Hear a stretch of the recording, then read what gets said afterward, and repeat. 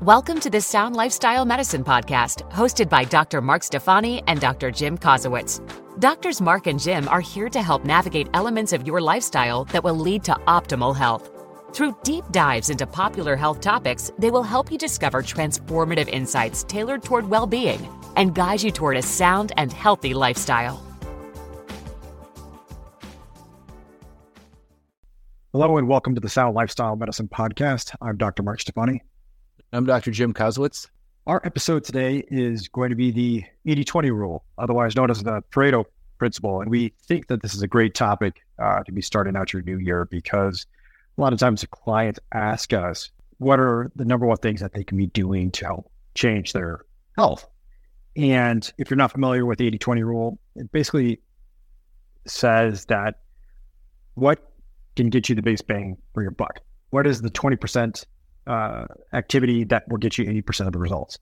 And so for many people who are busy and just starting out, this is the way to, I think, approach things. You know, it's much like athletics, in my opinion.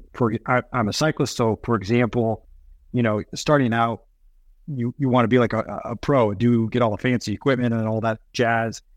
But really, all you need to do is ride your bike. That's 20% right there. And it's until you get professional, where you really get to dial in the ends of that bell curve and focus on those 1-2% marginal gains. What we're talking about today are going to be the things that are really going to tip the scales for you. All right. Well, I agree. I mean, I'm glad you kind of explained it as the bang for your buck, because I was thinking, you know, I don't know if I'm as well read as you. So I was like, how can we? It sounds like an egghead kind of. Yeah. What's the principle? The who principle? Pareto is an Italian mathematician, statistician from the 19th century. Okay, so there you go, right there. So bang for your buck. That's what we're gonna say. Bang for your buck. Okay, bang for your buck. Yeah. And so Jim and I each jotted down 3. We don't know what each other's are, and so we'll each go through them individually here, do some explanations and questions, and then hopefully you enjoy it. Hopefully you find it helpful here as a good starting point as you enter into the new year. And so with that, you could rock, paper, scissors for it, but I think you should just go. Fair enough. My number one has nothing to do with nutrition or exercise or supplements or anything like that. What I think is missing for a lot of people starting out in their health journey is a true motivating reason why. Now, this is something that Jim and I see on a weekly basis in the hospital. We see the people after the cancer diagnosis. We see the people after the heart attack, after the trauma, after the car accidents. And you can sense some of the regret that they've experienced and wishing that they had done things sooner. And so what you will see as a common thread through much of these podcasts and working with us is that is really emphasizing finding those motivating factors for you that are going to keep you making healthier choices over the long run. And so that's my number one, is defining what it is, the reasons for wanting to make these health changes. It has nothing to do with losing 20 pounds. It has nothing to do with looking better. Those are transient, fleeting motivators. What you really want are, you know, those intrinsic ones. And for many people, that comes down to family or perhaps job, legacy, things like that. The reasons that are going to get you up in the morning. So that's my number one. Define. Yeah, I think that's good. I think why. Yeah, I think you have to really highlight that, right? I mean, to just do something because some person on Instagram did something, that's not really going to get you that deeper connection that you need for motivation, right? So you got to find that thing that's going to get you out of bed and get you eating the right thing, get you right, thinking in that healthy mentality. Yeah, because things are going to get hard. Yep. Number 2 is having a plan. Again, for many people, you try, for example, like a 30-day challenge or some other weight loss program, and what you're given is a kind of a cookie cutter program that that'll hit the masses. And a lot of times it's what's worked for that individual through trial and error, and then they package it up and they sell it to you. But you're not that individual, and they don't live your life, and they don't have the stressors and the time factors that you do. And so when you start out on your health journey, have a plan, and that's going to obviously be in conjunction with your goals. But what you want to define is how you're going to achieve them. And you can suggest to people starting out from a long-term perspective, looking out annually, and then you can break that into chunks. And so having a plan with regard to, your diet and exercise and how you're going to implement those. And obviously that gets much, much, much more granular. Just as important as defining what you're going to do is what are you going to try to avoid, or how are you going to deal with adversity? How are you going to deal with some of those obstacles that may arise during the course of this plan? Because they are bound to happen, and you are bound to fall off the horse. Just human nature. It happens to the best of us, but planning for it, knowing what the triggers are, knowing what the stresses are going to be, and looking forward to what those might, how they might happen, and planning for it will get you back on track sooner. So have a plan is my number 2. Yeah, I think you highlighted 2 things that I think is really important, is the N of 1 fallacy, right? Like that's what Instagram is built on, right? It's this one guy or this one girl who's coming on and saying, this is what worked for me, it'll work for you. And that's just, it's not. They don't have your life, they don't have your stressors, they don't have your schedule. And so really a lot of this is having to carve out what this path looks like for you individually. Right. And I guess the only other thing that I was thinking about is we're talking, if there's somebody out there listening that can correct us, because we constantly interchange falling off the horse and falling off the wagon. I feel like we need to Google this, because we both do this, right? Like, which one is it? Jim, you know what? If you probably listen to our episodes, I pause before I say horse, because I ask myself that very thing. And I think you could fall off the horse and you can fall off the wagon, right? So I fall off a lot of things, I guess. Yeah. Yeah. But I'd rather be on the horse than the wagon. I feel like I'd rather be in the driver's seat than the passenger seat. Okay. I'll buy that. Okay. I will try to use horse from now on. I'm going with horse. Okay. All right. My number 3. Number 3. Yeah. My number 3. So the debate as to whether exercise or nutrition is the most important for health outcomes is fiercely debated. And I don't think it's actually worth answering necessarily. But when you look at it from an 80-20 perspective and bang for your buck, I'm going to say have a plan to increase your movement as my number 3. And focusing on that rather than, switching entirely to plant-based on January 1st and giving it a go. Rather, the rationale being, I think the barrier to doing so, to increasing your activity is lower than trying to implement a new way of eating. I think that's rather self-explanatory. All you need are 2 feet to increase your cardiometabolic activity, whereas for many people, eating different involves new recipes, involves cooking, involves shopping. There's much more nuance and complexity to that than simply getting your heart rate up. And so with that said, you are still going to gain, obviously, the benefits of mobility in as much as you would with improved nutrition.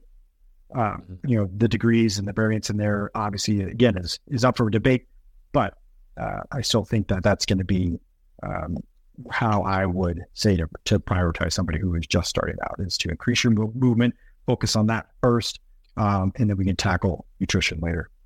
How much movement? Like, when you're talking, yeah. So the recommendations are 150 minutes per week of moderate intensity exercise, or 75 minutes of high intensity exercise. So that can be broken down into chunks throughout the course of the week. And moderate intensity refers to getting your heart rate up to the point that it feels a little challenging to speak, So unfortunately, your Sunday stroll doesn't necessarily count with regard to moderate intensity, because what that is defining is where that threshold is for improving your cardiometabolic health, which means improvements in heart disease, reductions in likelihood of diabetes and mortality and all of that, weight loss, obviously. That's the threshold. And so that can be broken down into moderate intensity versus high intensity. It's moderate, it's 150 minutes a week, versus high intensity 75.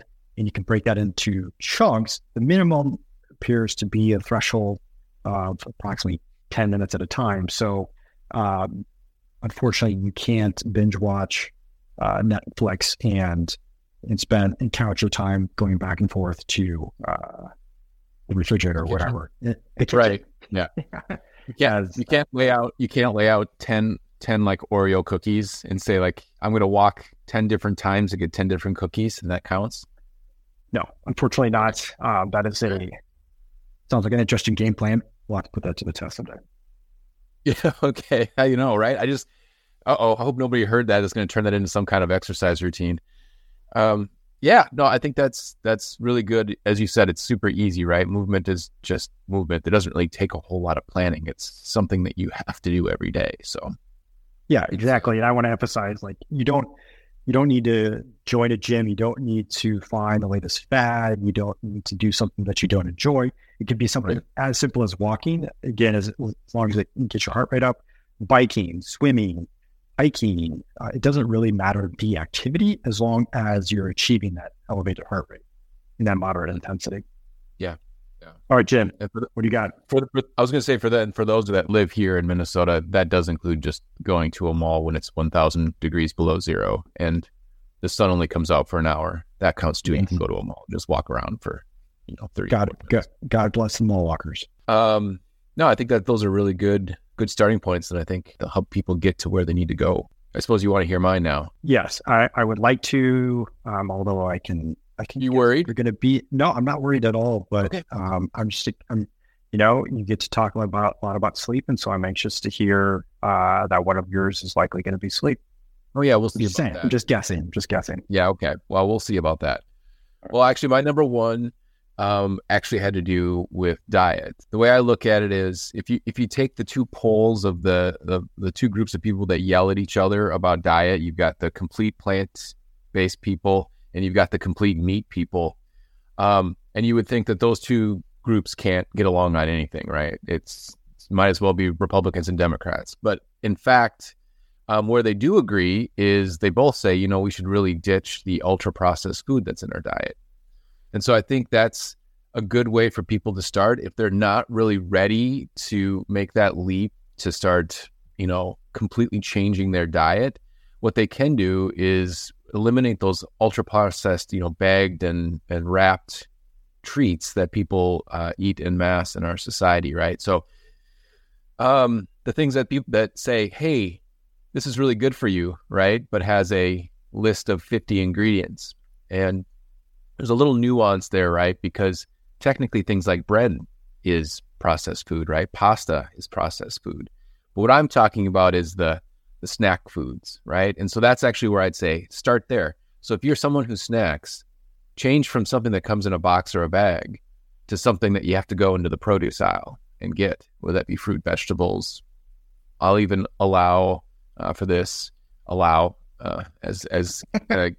King Thank you. Midas of nutrition here. Something like hummus. I think that's a great vegetables and hummus. If you could make those switches, that's an easy way, and you're not going to ruffle any feathers, right? You're not going to have people turning their nose up at you for eating these things, right? They're not going to. Yeah, no, I think it's really important that you bring up the spectrum of processed foods because, to your point, hummus is processed, right? It has garlic and olive oil added to it. It's blended up, so it is different than its whole state. You're going to say obviously hummus is a great way to be able to get your legumes and fiber. You're making a distinction between that and Twinkies and Cheetos, right? And Snackwells and anything labeled healthy for you. Super simple way to figure that out, right? I can make hummus in my kitchen. I can't make a Twinkie in my kitchen. There's just no way. There you go. That's perfect. So my number Pollan. That was like I feel like that was a Michael Pollan quote right there. That you just nailed. Was it? Well, no, that's a Dr. Jim quote. That needs to be. Okay. I apologize to Michael Pollan if I just ripped him off. No, you didn't. I'm just saying it was that level of quality right there that I feel like you should be right for the New York Times right now. Oh, okay. Well, I will. I'll send it to them, see what they think. I'm sure they don't get solicited like that at all. My number 2 is a little more down the plant-based route, but again, not asking, I don't think, a huge ask, and it's to add 30 plants to your diet every week. Good Lord, Jim. Yeah, no, and again, I'm not saying that you need to go to the grocery store and just you got your little trolley there and you're just like going to start dumping things that you don't even know what they are into your, no. What I'm saying is, I think the easiest way to do this is go to a salad bar. We have a Whole Foods down the street, and before work, I will go and just put stuff in a container and take that to work, right?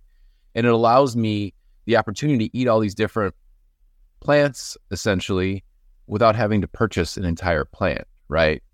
Like, I love red cabbage, but I'm not going to lie to you, it is tough to get through a whole red cabbage, right? I mean, they're usually the size of a basketball, right? And you're like, well, I guess it's you and me for the next 7 days, and we'll see who wins, right? Right, and you always get duped when you get to the checkout aisle because you're like, it's cabbage. How expensive could it be? And then, $50. $50 for your like 20-pound cabbage, right?